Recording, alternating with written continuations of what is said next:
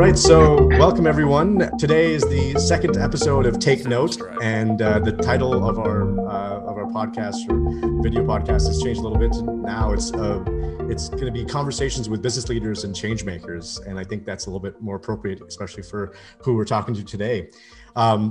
Today, our guest is Verlin Gradney. Verlin is a powerhouse, and I mean that in no small way. When it comes to startups and finance, Verlin is he knows his stuff, and I know you guys will get a lot of really valuable nuggets today talking to him. Verlin is a wealth manager by trade, but a visionary at his essence. Verlin began his securities career with GE Capital and then owned and operated his own wealth management firm and registered investment advisory in San Diego, California. After 13 years in the securities and wealth management field, Verlin started his own private finance firm which specialized in venture capital, corporate debt, and structured finance. And although those are big words that I think we're going to talk a little bit more about today as well, and hopefully he'll expand on. Currently, Verlin owns and operates an international finance consulting firm called Trade Desk Advisors, which specializes in the design and implementation of specialized and customized corporate institutional offering packages. But wait, there is more. Related to how we first met, in 2019, Trade Desk Advisors, through the work of Verlin, launched Mindset Startup Academy to help bridge the gap between founders and early stage investment community. We'll be diving into that, I'm sure, quite a bit today. Verlin has a unique skill set which marries deep financial expertise with an innovative approach to community building. Without further ado, ladies and gentlemen, Verlin Gradney. Verlin. Thank you. Welcome. Thanks, Pankaj. Happy to be here. It's nice to be on the other side now. So now I get to see how everyone else feels. Exactly. And yeah, so for everyone listening out there, Verlin actually interviewed me about a year and a half ago, maybe now. It's time. Yeah. Time flies, and actually there's a copy of that somewhere on the Mindset Academy page, and also I'm sure on the internet, other places too. And that was actually one of the first interviews I did that Verlin interviewed me on I believe it was cap tables and corporate governance. Yeah. Yes. So today I wanted to partially return the favor, but also Verlin and I have had such great organic conversations over the years, talking about a variety of things. And Verlin, speaks so well and so eloquently on finance and corporate matters that I thought he had to be on here because of also what he's doing in terms of starting a new startup. I guess it's a academy. Yeah, I think that's the best term for it, is a learning environment and also community for startups. And yeah, why don't we actually start a little bit there? I think we're going to bounce around a little bit. So excuse me, but I want to kind of really first have you talk a little bit about what Mindset Academy is and what caused you to start it and kind of what it is today. Yeah, absolutely. So it's still evolving. To your point, academy. I think is a good terminology, although there's a lot under there. So I'll try to give you sort of the Reader's Digest version on this. But coming from the background that you referenced in finance, a lot of my time was spent institutional. And what those folks in the institutional space know, and if you're not familiar with it, there's a common language and a common dance that works, right? And on the supply and demand side, or each side of a negotiation or transaction, there's usually a certain ilk, understanding, and background. And if you think about what that does in a transaction, although it can create some conflict, it does create, in the ideal scenario, the ability for things to transact and execute quickly, right? It's rather efficient. It's also pretty straightforward. It's not very politically correct. It's straight down the middle. And when I decided a few years ago, if we can help companies Series B and beyond, why couldn't we actually do something for the conceptual through Series A? So about 3 years ago, I'm very kind of methodical and problematic in the way that I do things. I'm never in a hurry. So what I did first is I met with a few hundred founders. I met with a few hundred early stage investors and funds. And I used a little bit of my clout and reputation to do that. And it became very evident to me and clear the disconnect that exists in the startup space in stark contrast to what occurs in the institutional space. And what I basically came up with as my thesis is that although I love pitch days and demo days and they provide a lot of experience, a lot of the early stage investment funds that you see in MindStart Academy we interview are agreeing to a certain extent that it has created a little bit of a too far romantic view of how this all works. And there wasn't a lot of opportunity out there for founders of all types to understand and learn what happens after the pitch. And so that really gave me an idea to say, let's create a free platform, the Mindset Startup Academy, and let's open it up to everyone. But let's do something different. There's a ton of people out there that can tell you what a 60-second pitch is and what a 2-minute pitch is. And to be honest, there's a lot of us in the investment community in the early stage space that are wondering really how effective that is. You know, how am I really supposed to understand or provide any reasonable or valuable feedback when I'm asking you to take this big, wide scope and project and jam it into 2 minutes? So what I knew then that we wanted to create a platform that teaches the inside baseball, that dance with you and an investor when you and the team get excited because your pitch deck just got accepted. But even beyond that, Pankaj, I really wanted to get founders an opportunity to understand who we are beyond just a check. Because what you hear a lot of the investors talk about is founders should feel more comfortable that you can interview them as much as they're interviewing you. Because should you be one of the lucky ones to collect a big check, you're basically married for the next 7 to 10 years. You really want to make sure that you guys jive, at least on a number of criteria to help facilitate that relationship. And the third thing is, I really wanted to tackle the problematic issue that over 90% of these founders that go out to raise capital actually fail. And I truly believe that by understanding the dance, you know, we, from an investor due diligence standpoint, we all read from the same hymn book, I like to say. We follow the same factors. The hard part is they're subjective. So if we want to move the needle for founders and help create more meaningful engagements and facilitate more capital, we have to find that common language that exists a lot in the institutional space that's really just sort of butting heads and talking past each other in the startup space. And the way I started it is I picked up my old days of smiling and dialing with a phone book and a phone, and I just started calling people. And I stumbled upon the chairman of the Angel Capital Association, sent him a message, told him I was a big geek for the book that he wrote that talked about investor due diligence. We asked his permission to reverse engineer that book and point it at the demand side. And yeah, we just had our 1-year anniversary. So we started off with some courses, and what we found very clearly was that founders have a very finite amount of time in their busy lives. And what we needed to do was to synthesize that information. But I also found very early, Pankaj, is that I think there's too much in the startup space. I'm not shy on opinions in the startup space, where you get a lot of sort of, you know, this is gospel according to Burrow. This is the way you got to do it. This is the way you got to do a pitch deck. And if you're a founder, it's like a tennis match. You're just going. And then before you know it, it's like paralysis by analysis. So in February, we said, you know what, let's put the classes aside. We want to teach investor due diligence. Here's a novel idea. Why don't we reach out to the investor community? Pick one early stage fund per week. And why don't we ask the actual investment community to teach these things? And to be honest, I was pretty apprehensive about how that would go down. But the response was overwhelming. You've got roughly 5,000 early stage investors in the United States, professional investors. And this year we'll interview approximately 1% of that entire audience. Next year, we're going to aim for 2%. And the purpose of these, as I stated, is so that founders can get an idea of who are these 5,000. The average founder can probably name you 5 funds. And here's the funny thing is, they can name you the big funds, the funds that are probably not even in your atmosphere. And there's about 330 to 350 funds in the United States that are 100 investments or more. The other 4,500 are 0 to 100. Yeah. And those are the ones we're interviewing because those are the ones founders should know about.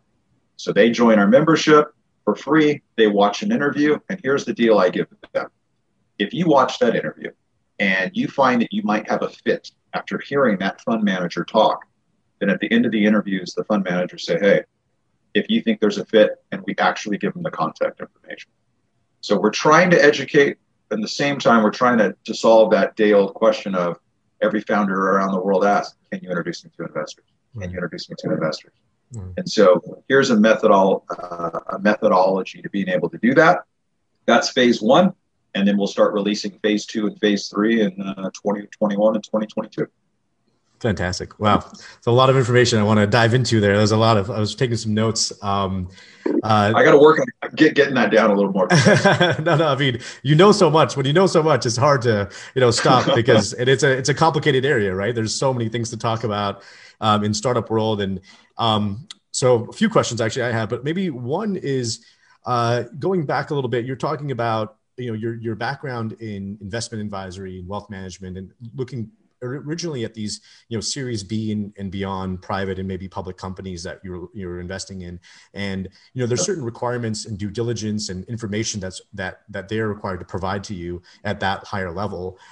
How do you deal with maybe some of that information asymmetry with a startup? Is there a way that you've kind of figured out to maybe fast track some of the due diligence on the lower levels? Because I know as a startup attorney and corporate attorney, that's one of the challenges that we run into a lot is some of these smaller startups don't have the information that will make investors comfortable. And is that even necessary? Yeah, it's a great question. And there are a lot of people that said this couldn't be done. I'm not saying this in a bragging type way, but I don't know a lot of other outfits that are doing what we're doing. And that is, we're teaching them saying, these are the typical 80 to 100 markers that we all make our decisions off of. And if I were to break them down, it's basically quantitative and qualitative. And the ironic thing about this, as you know, is that a majority of our decisions are qualitative leaning, not quantitative. But there is an idea that for a long time, people said, well, you can't teach founders how to do that stuff. It's going to go right over their heads. Well, you tell a company or a firm like us you can't do it, now you just created a challenge. And now we're going to try to go prove it. Right. And that's why when we're doing these classes, the way we've gone about doing this is we break down the process of investor due diligence into about 9 or 10 key factors. This is what the investors come on board to teach. And then what we've gotten really good at over the last few years is when we're focused on one of those 9 to 10 pillars, what we do then is we lay out for the founders to say, these are all the qualitative and quantitative data points that need to be determined here. And the key thing about this is making sure that you can describe things bottoms up, not top down. It's the detail. That's what creates awareness. That's what gets you a higher qualitative score. But then the other thing that we do, Pankaj, is we take those and then we break them into stages. So if someone's pre-revenue or let's say very early in traction, you might have 50 data points or KPIs in that area you should describe. But until you start churning 50,000 MRR, you just need to focus on these 15. Because that investor audience you're going to talk to, they know all of this isn't happening. So the first thing that we learned very early on is don't teach the entire spread. Teach what's pertinent to their specific model. And then the same thing would go for those that have decent traction, and the same would go for those that have an abundance of traction. So we figured out a good methodology. And when you see the founders and they see all the data points, they're going, ugh.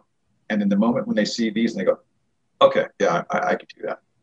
And it's about following that process all the way down those 9 to 10 pillars, and then teaching them over time that bottoms up approach. I truly believe, regardless of the founder's background, you are capable of teaching founders because we're doing it every day. But we have to be able to take our patience with that particular process. It's incredibly key. And I'm a firm believer that, and we can maybe talk about a little later today, we're getting ready to release phase 2, which I'm really excited about. I've probably met with 100 funds. I think we've interviewed now close to 40 funds. So pretty soon we'll be one of the larger libraries. And the best thing about it, Pankaj, is listening to these fund managers. I'm a big believer that the pitch deck is almost pretty much dead. I mean, they all look the same at this particular point. Tell me more, because I felt this for a while, and tell me a little bit more about why it's dead, and also what we're seeing might replace it. The largest fund, one of the larger funds in terms of deal flow, 18,000 or more, we're talking to yesterday in their pre-interview. He's probably the 15th fund to confirm this with me. Here was the problem with pitch decks was, every one of these things looks the same now, basically as a derivative of Uber or Airbnb. And it's very similar to your 60-second pitches, right? It's, here's the problem, here's who I am, here's how I solve it, Here's my team. Here's when I gain traction. Call me. There is literally nothing in most of these pitch decks that allow for any understanding or determination of whether or not I want to engage this particular process. And to be quite frank, the same thing happened for business plans. I mean, business plans and SWOT analysis, what am I really doing with that? Yeah. And so when this gauntlet that you go through of capital raise is so selective, as a founder, you have to determine what type of data do you really want put in front of them to change this? Mm-hmm. And that's what actually we're doing. So your question earlier about what replaces it. We're building a new format, investor due diligence model, where we teach the companies those 9 to 10 aspects, only what's pertinent to them. And then we basically churn that into an infographic for them. And what we're testing with the funds now is saying, hey, what would you rather have, the pitch deck and the business plan? Or what if I just put in front of you the key matrix that you can use to see where they're at? And then you can have your own qualitative test to see the way they explained it to determine their true level of awareness for the information. Yeah. 9 out of 10 investors are going to say, I'll take the lab. Absolutely. Absolutely. No, I mean, especially just due to the sheer number of pitches they're going to see, that investors don't have time for that. And also, I feel a lot of pitch decks I see, and when clients show them to me, the assumptions and the assumptions that they make are just, really based on nothing, right? It's based on what you feel it could be. Oftentimes they lack data, real data. And it's based on what is oftentimes disingenuous, assumptions about a market, which you feel will just want to make you better, look better. And I feel investors see through that. Seasoned investors will definitely see through that. I was going to ask you about another, another type of business model that I've used in the past, and actually I've seen, a few years ago, I ended up taking a product development class with General Assembly, and we learned how to use a business model canvas. Have you seen that used at all, or is it helpful at all when showing it to investors, or is that too pared down? Yeah, I think it's a difficult one because, again, there's thousands of them. In my personal experience, to your point about the pitch decks, we just released an interview today, because we do one every Friday, with Ryan Mendoza of Scrum Ventures. Very brilliant guy, interesting fund. And this is something interesting about these interviews, as they tell you. And he literally said, if I see that pitch deck and I see $100 billion market, that pitch deck just went to the side. And there are too many ways to try to skin a pitch deck that people try to tell you. But what we really should be doing is taking the advice from the actual people that review 1,000 to 2,000 of them a day. Because there is a science to the way that you review through 100. Because the average fund of that 10 to 100 sees 2,000. Well, all they're doing is reviewing those pitch decks for markers. Mm-hmm. And what they're doing is they're trying to figure out what proportion of those pitch decks are going to be the 15 to 20% of them that actually garner time on their calendar that you're actually going to talk to. Right. So if you look at it through that lens, that's the process that I take as to what should be in that pitch deck. So there's a lot of different ways that people can design them. I'm designing and coaching founders on, I'm that junior associate inside of that fund. My job is to sit at this desk and review 100 of them. You're an AI company, and your pitch deck is sitting in the middle of another 30 AI pre-seed companies. How do you stand out? Mm-hmm. The other thing that I tell founders a lot is there's a tendency, some of the founders talked about this, Matthew LaRue of Keiretsu said it very well. There's a tendency for these founders to tell their story, Pankaj, in chronological order, as if they want to hear your entire life story. Mm. And it's some could say a crude comment, but it's a very real comment. When you're looking at that pitch deck, this is not a story that you have time to start on chapter 1. Your job in that pitch deck is to set that hook and become one of those 15, 20 that actually get on the calendar. So the way that we like to do them is a little less business model and a little bit more about showing awareness in the primary factors of the business model. So for example, market size and opportunity. Be that deck inside that doesn't go $100 million market, I captured 1%, hooray, we're all happy. Do that section different. It doesn't matter what your projection number is. What I'm interested in is the methodology that you use to determine it. Mm-hmm. Because as a qualitative test, I might look at that number and go, he's out of his mind. It's not a 10% KPI. but he's on the right path of how he did the long division. Translation, I invest in you, curveball comes your way. Where's your long division to figure that out? And the same thing goes for, well, I don't have product market fit. That's okay. Tell me, in your opinion, when product market fit is achieved. What does it look like? We use this analogy, Pankaj, of your road through capital is a cross-country trip. And every stage that you raise capital is a gas station. So when you get to that next gas station, your job in front of that investor is to tell him everything about that path between the gas stations. What did it look like? What was the temperature? What did you eat? All of those aspects of bottoms up are the things that you want to get into those pitch decks. And that's the way that we do them. Here's my analysis of product market fit. Here's an analysis of my go-to-market strategy. Here's the analysis of my market size and opportunity. Here's my synopsis of my market entry standpoint for client acquisitions. And here's what I think that means financially. You want to put yourself into a pack of 100 to 200 pitch decks. That's one quick way to stand up. Absolutely. I love that. No, that's super valuable insight right there. I think that not a lot of people share, I mean, it's still, I think a lot of startups, because we deal with a lot of new founders as well. And people who are first time founders, and it's interesting to see, people just don't know where to go about it. So they see online, hey, pitch deck. Okay. That makes sense.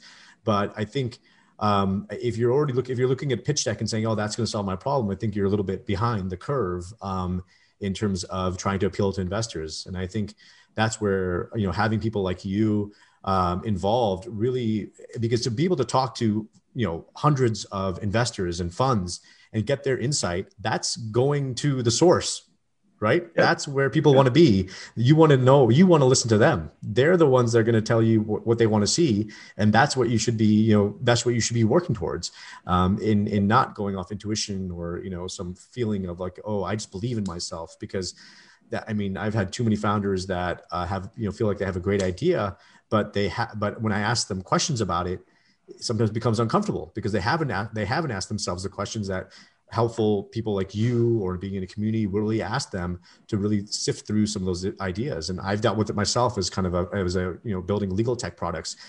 There's a lot of things that I think we don't know what we don't know. And that blindness can sometimes cost us a lot of time, energy, and money.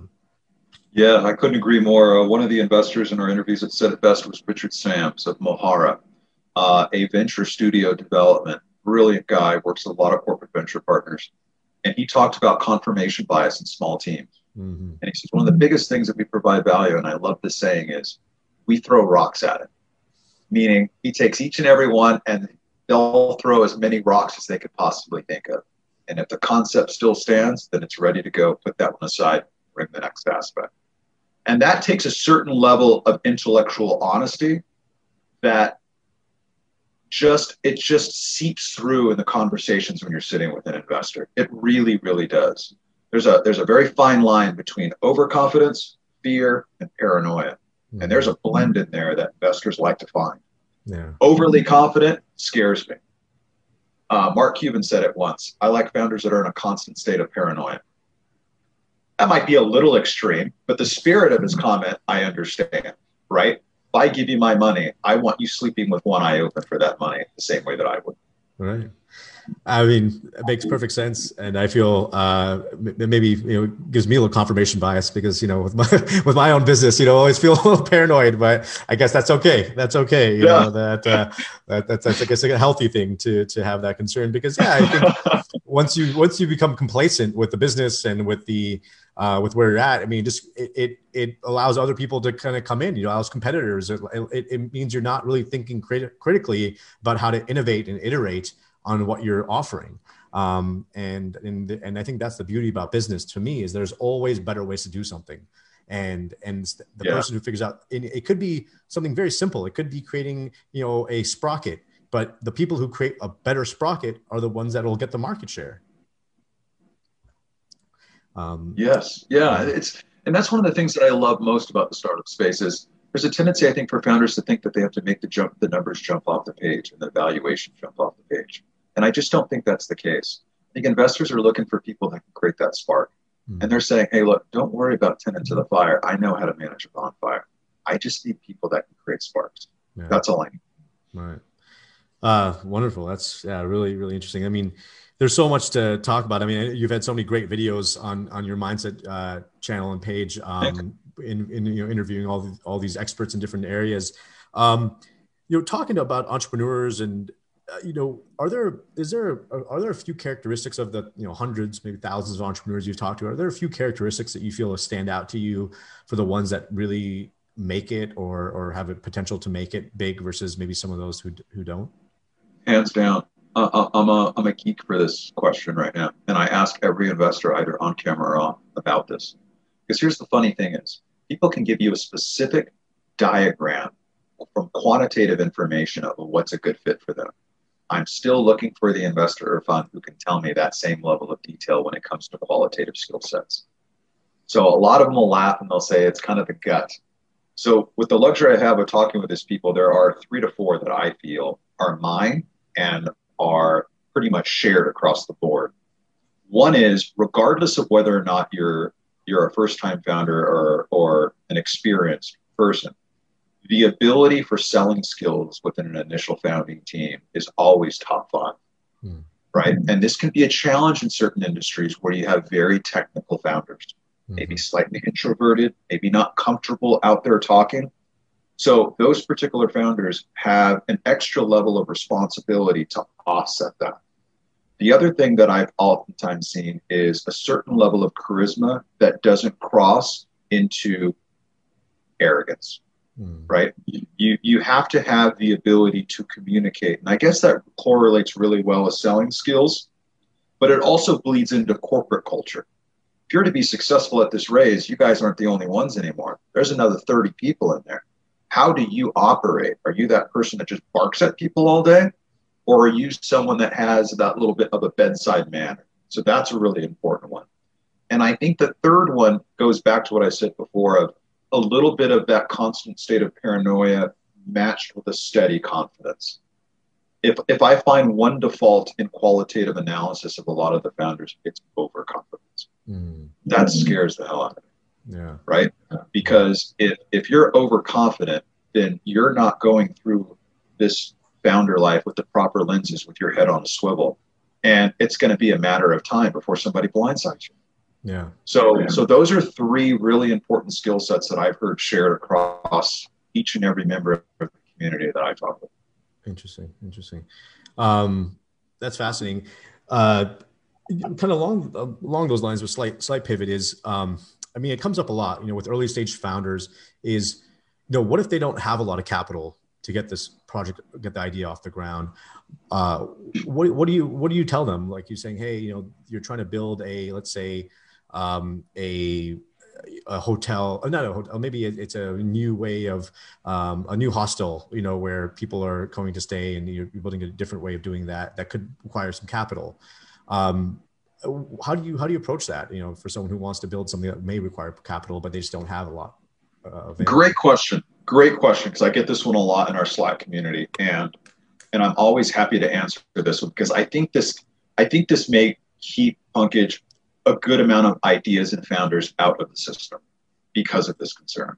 First off, before that one, what I always ask a lot of the investors is, does previous experience or Stanford graduate have anything to do with your decision-making process? Haven't met one that said yes. So that's a key thing for founders to know. And it's one that I hear a lot of. I didn't go to a fancy school. I don't come from money. I don't know investors. What am I going to be doing playing in those circles? Well, put that one aside. Secondly is, there's a tendency at times for founders who don't have a lot of capital to put in with an idea. And reasonably, it could cost $500,000 just to build out that MVP and build the structure. And what I often tell them is, if they've at least made a good, valiant attempt to introduce to investors, and it just didn't work, or you got really dismayed with the process, it's because they see a lot of these scenarios. Where I've seen it done the most successfully is, there are founders that understand there's 2 ways in the very beginning. There's the ideal way that I can create checks that will build this out.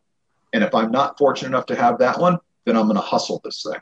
And what that means is, I'm going to implement every single part of that business plan other than spending that money. And I've seen this done brilliantly. Zach Slayback at 1517 said it best in an interview. when he said, I'll take all the products and features and everything away. And basically said, here's a wire. Explain to me your business model. And the spirit of that is very interesting. If I pare everything away, or I tell founders, explain to me your business model, but you're not allowed to talk about your products and features, then all of a sudden they're like, well, how do I talk about it? So when I get that point where they're kind of like, huh? That's the part we go, okay, that part that made your brain hurt right there, that's the part that you control, and that doesn't take money. What does this mean in terms of translation or execution? I've seen great MVPs and heard stories of them from investors where they needed $500,000. You know what they did? They learned how to build websites. They learned logos and designs. You and I have a passion for design. We didn't learn it overnight, right? Right. They created that website. They built the pitch. They got online. They figured out how to create mocks. I've seen MVPs, Punkage, that are PowerPoint slide presentations with voiceover narrative saying, it's not built yet, but let me walk you through the demo. Right. It's stuff like that. That's what gets across. Yeah. Now, let me be very frank with you. When I tell that to a lot of founders, there's a good percentage of them that don't really feel like doing that. Right. Right. And that's okay. Yeah. But there is a way. And now imagine you come through an investor and you've done all this homework and you focus group and you've tested and you've got on the phones and you say, okay, well, I don't have anything to sell them, but I'm calling those customers anyway. And you prove through that charisma and selling skills that I said with this little demo, how are you going to look at that person as an investor? Oh, yeah. It's a hustler. It's totally. Yeah. Exactly. Yeah. Unfortunately, it's a small proportion that play the game that way, but I hope that people hear this and others that tell the stories, because you want to get an investor's attention, do as much as you can without money and present it. And typically, you're going to get a meeting. I totally agree with that. And you know, I think you and I are similar. There's sometimes a negative connotation that goes with someone who's a jack of all trades, or, you know, maybe a dilettante of some sort. But I think there's a real advantage as an entrepreneur to being able to wear many hats and do things when things are necessary. And I think those entrepreneurs that I've seen that don't shy away from that, who are willing to, like you said, like have those uncomfortable conversations too, right? Open yourself up to rejection. Those are, I've seen critical skills to being successful as an entrepreneur, because, you know, I think you made a really great comment about, you know, feeling like you don't have the resume, feeling like, oh, you know, you didn't go to a great school, you don't have an X or Y degree, whatever it might be. But honestly, I think those things hold people back a lot more than they actually help people. Because now it's almost like golden handcuffs in some ways at a nice job, is that now it's, you feel like you have more to lose because you have built up this persona that you've got to protect to the rest of the world. But if you let go of that, and say, hey, you know, those are just the past, those happen to be parts of me, but those are not me, then you free yourself up to do amazing things and try things and fail. Because every entrepreneur, if they're a successful entrepreneur, has failed, right? Everyone. Me too. You know, you know, my first two law firms iterations, you know, didn't do well, but the third time around, you know, I was able to figure out a way to build it. But it was a lot of, you know, and persistence too, right? I think that's a big part of it, is the persistence to see things through when other people may give up, in life and sports, and I think in business too. And I think that's a tough one. And maybe, you know, maybe we can chat a little bit about that, because I'm actually interested in kind of hearing your thoughts on, you know, when to persist versus when to pivot. Boy, the day-old question. The day-old question. And I don't expect you to have the answer, but I'd love to hear your thoughts on it. Yeah. Yeah, I have a question in my interviews when I say, hey, you know, the product market fit's about to be achieved. How do you know when there may need to be a pivot? And I've heard some good answers before, but whenever you're starting out on these processes, to me, it's very important to always lay out the roadmap ahead and to have a set of expectations. Mm-hmm. But don't just put expectations numerically. Explain the rhyme and the reason of how you're going to get there. That's the bottoms up. You know, so like when I did Mindset, this is sort of lean startup model. It's self-funded. You'd be amazed at how little we spend to be able to gain this traction. But that's only because September's activities. We film in late August. So next week in September's game plan was built in great detail in March. Mm. And Yeah. when we play that way and I get to that next stage and I see the numbers, then my question for pivoting is, was I totally off base in the minutia that led to that number? Were there unforeseen events that I couldn't control that means I shouldn't pivot yet? I should go ahead and rinse and repeat this? Or was there just something in that particular approach? We did everything we could. We did everything we can leave it on the table with clear conscience and say, that lane didn't work. So it is a difficult one, and I think it's really a personal one. And having pivoted so many times in my life, kind of like you said, as you've learned, that's kind of how I've learned. And that's the way that I build it now. So if I pivot, the worst thing about pivot is regret. It plays in the back of your brain. And for me, it was constantly thinking, it's actually a nuisance. So that model that I described is perfect for me, so that when I pivot, I can shut that part of my brain off and go, don't go back there. Don't look in that rearview mirror. We beat the heck out of that thing. We tried everything. This is the new path. So and I think that hesitancy and regret builds too much sometimes. So you're saying it's mindset. Ladies and gentlemen, fuckers involved. That was smooth. Oh man. Yeah, no, I mean, I think the mindset is really part of it, because I mean, it's a loaded question on honestly and obviously, because there's no right answer to that question, when to pivot versus when to persist. You're right. I think it's deeply personal as well. But I think it's and I think it's looking at your life circumstances too, right? If you have a family to support, if you have other things, you have obligations, then that factors in, and that's okay, right? And I think sometimes, I love the work. I think every entrepreneur, I'm a big proponent of meditation and mindfulness, and every entrepreneur needs to have some element of well-being in their life, because there's so many ups and downs in that process. And that, I think when the downs happen, you don't take it so personally. And I think that's critical to really having clarity about pivoting versus persisting, because, there's entrepreneurs out there that have risked everything, right? Mortgaged their house, done these things because they believe in themselves. And some have been successful and some have not, and if you're willing to take those risks, more power to you. But I think, yeah, understanding what your circumstances are is really important. And yeah. You got to gut check as founders. I did this earlier this week with a couple of companies we're working with on the advisory side. And we kind of stopped the process and said, this is really a you guys question. And it wasn't about business. It was about their personal ambition, their goals. Struggled for a long time. You threw every penny into this thing. When you do that, oftentimes it's not so great back at home when you go home. There's a lot of issues and that have been risked for this move. And sometimes it's time for those founders to have a gut check, right? To make sure to say, hey, should we stay on the gas pedal this high? Like, I'm burning out right now. I don't even want to go home. I'm arguing. I'm putting all the money here. I'm not putting it here.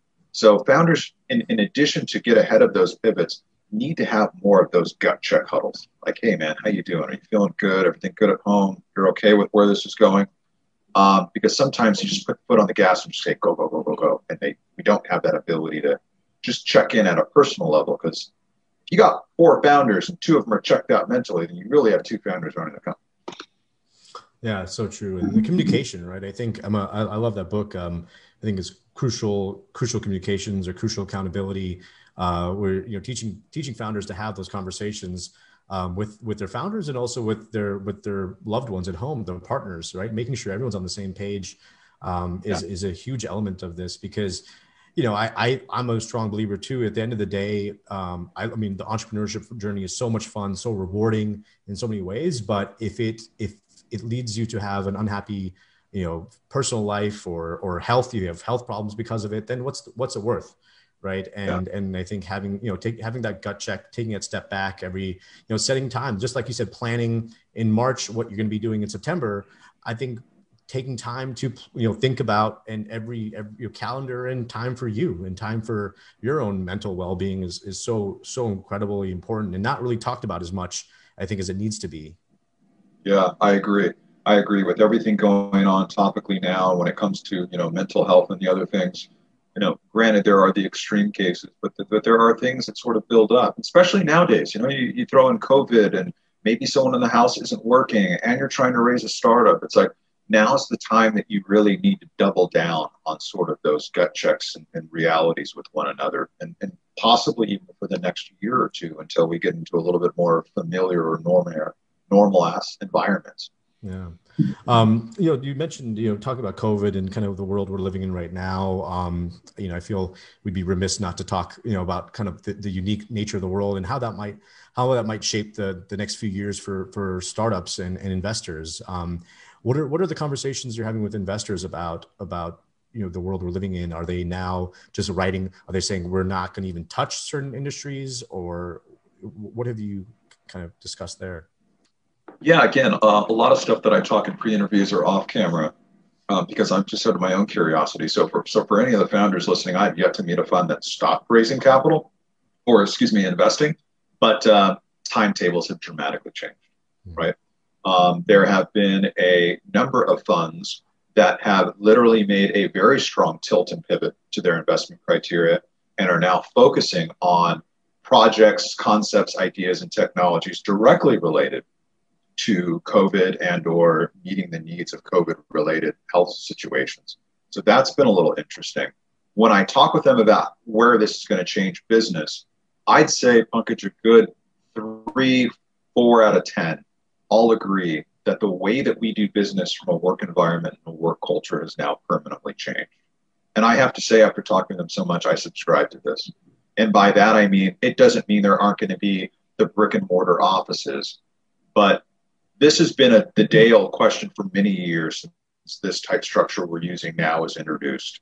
And there was a very strong reluctancy to go, I don't really want to pull that piece out of the Jenga set, because if I'm the one that makes the Jenga set fall down, and then here comes COVID and forced you to pull a couple things out of the Jenga set, now they're looking at it and going, holy, it's still standing. Yeah. Well, can we pull another one out? We did, it's still standing. And that reality and forced nature of that reality, I would agree. I think we're going to see a lot of businesses that are going to be like, you know what? We kept our numbers. In fact, we increased, and no one was in that entire side of the building. Yeah.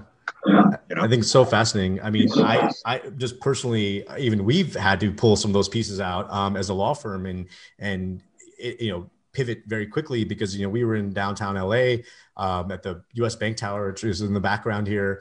And we had to say, we can't be here anymore. There doesn't make any sense for us to be in a building, where we can't use it. And I don't want to risk any of my employees. There was no reason for me to risk the health of any of my employees when almost all everything we do can be done remotely and online. And it's been fascinating to see the change, now.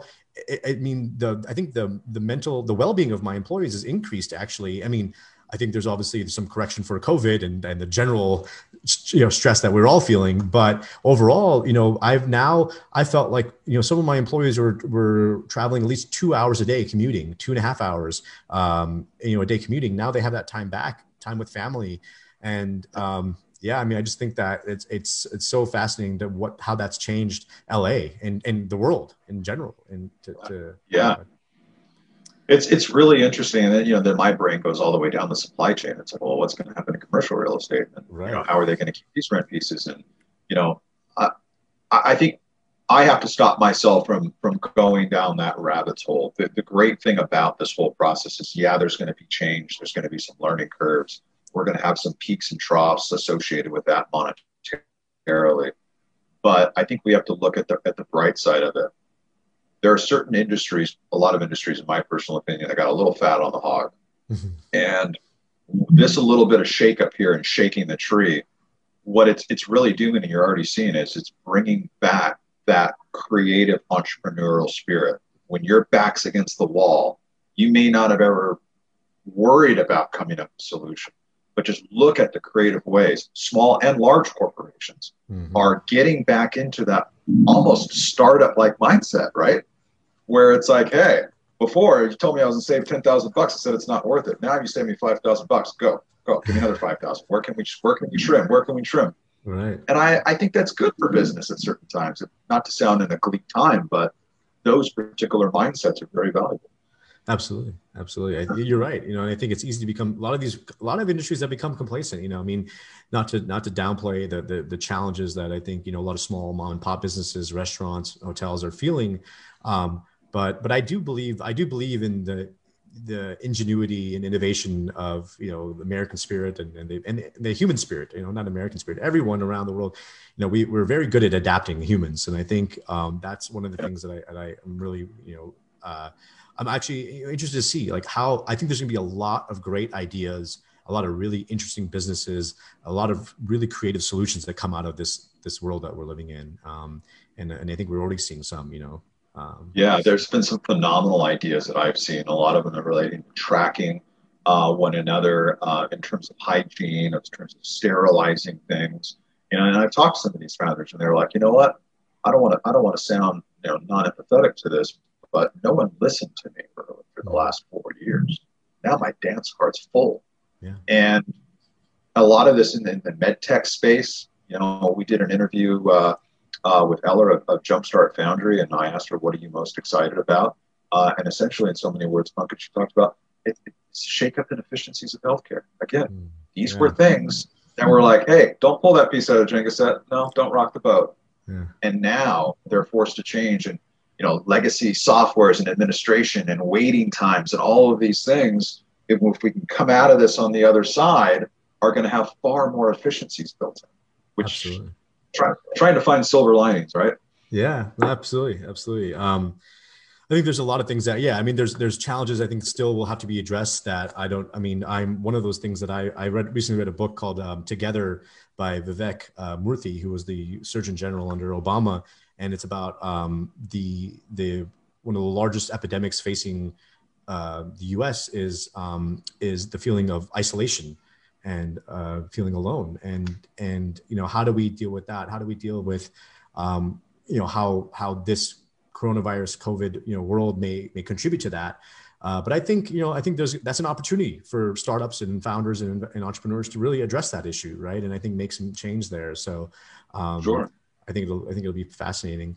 The last few minutes, I want to kind of, you know, ask you a little bit more about yourself. You know, I'm always intrigued, like what lights you up? What excites you? I'm a workaholic. So, and I say that because it's self-inflicted. You know, creating a new brand is something that I committed the next couple of years to. But what makes me the most excited is being able to just relax and chill with my friends on the weekends. It's little things. What makes me excited is cooking on Sundays, starting early, and having the house smell like my mom used to do. Right? What do you cook? What do you cook? I love cooking too. So what do you cook? Yeah. Well, I have a bunch of recipes. So all my family originally is from Lake Charles. I was never there. We just got annihilated with this storm. And so a lot of Cajun recipes that luckily I got my mom to be able to write down, and I like testing those. But I also like a lot of Mexican food, and I have my own, what we call in the House of Berlin's fusion. So I have this ability to go that part of the dish and that part of the dish and bring them together. I'm also a grill guy, and when I'm not working, it's relaxing. You know, I live by the beach, so I like to go out by the beach. I like to go run. Things that I say require me to use my brain Pankaj as least as possible. Yes. Because the hard drive runs. And then on early Saturdays, I'm one of the weirdos. My Man City Cup. I'm that guy that wakes up and season starts in a couple weeks. I'm that guy that wakes up at 4:00 on a Saturday and the neighbors hear me yelling in my house. Wow. How do you get into soccer? Where does that come from?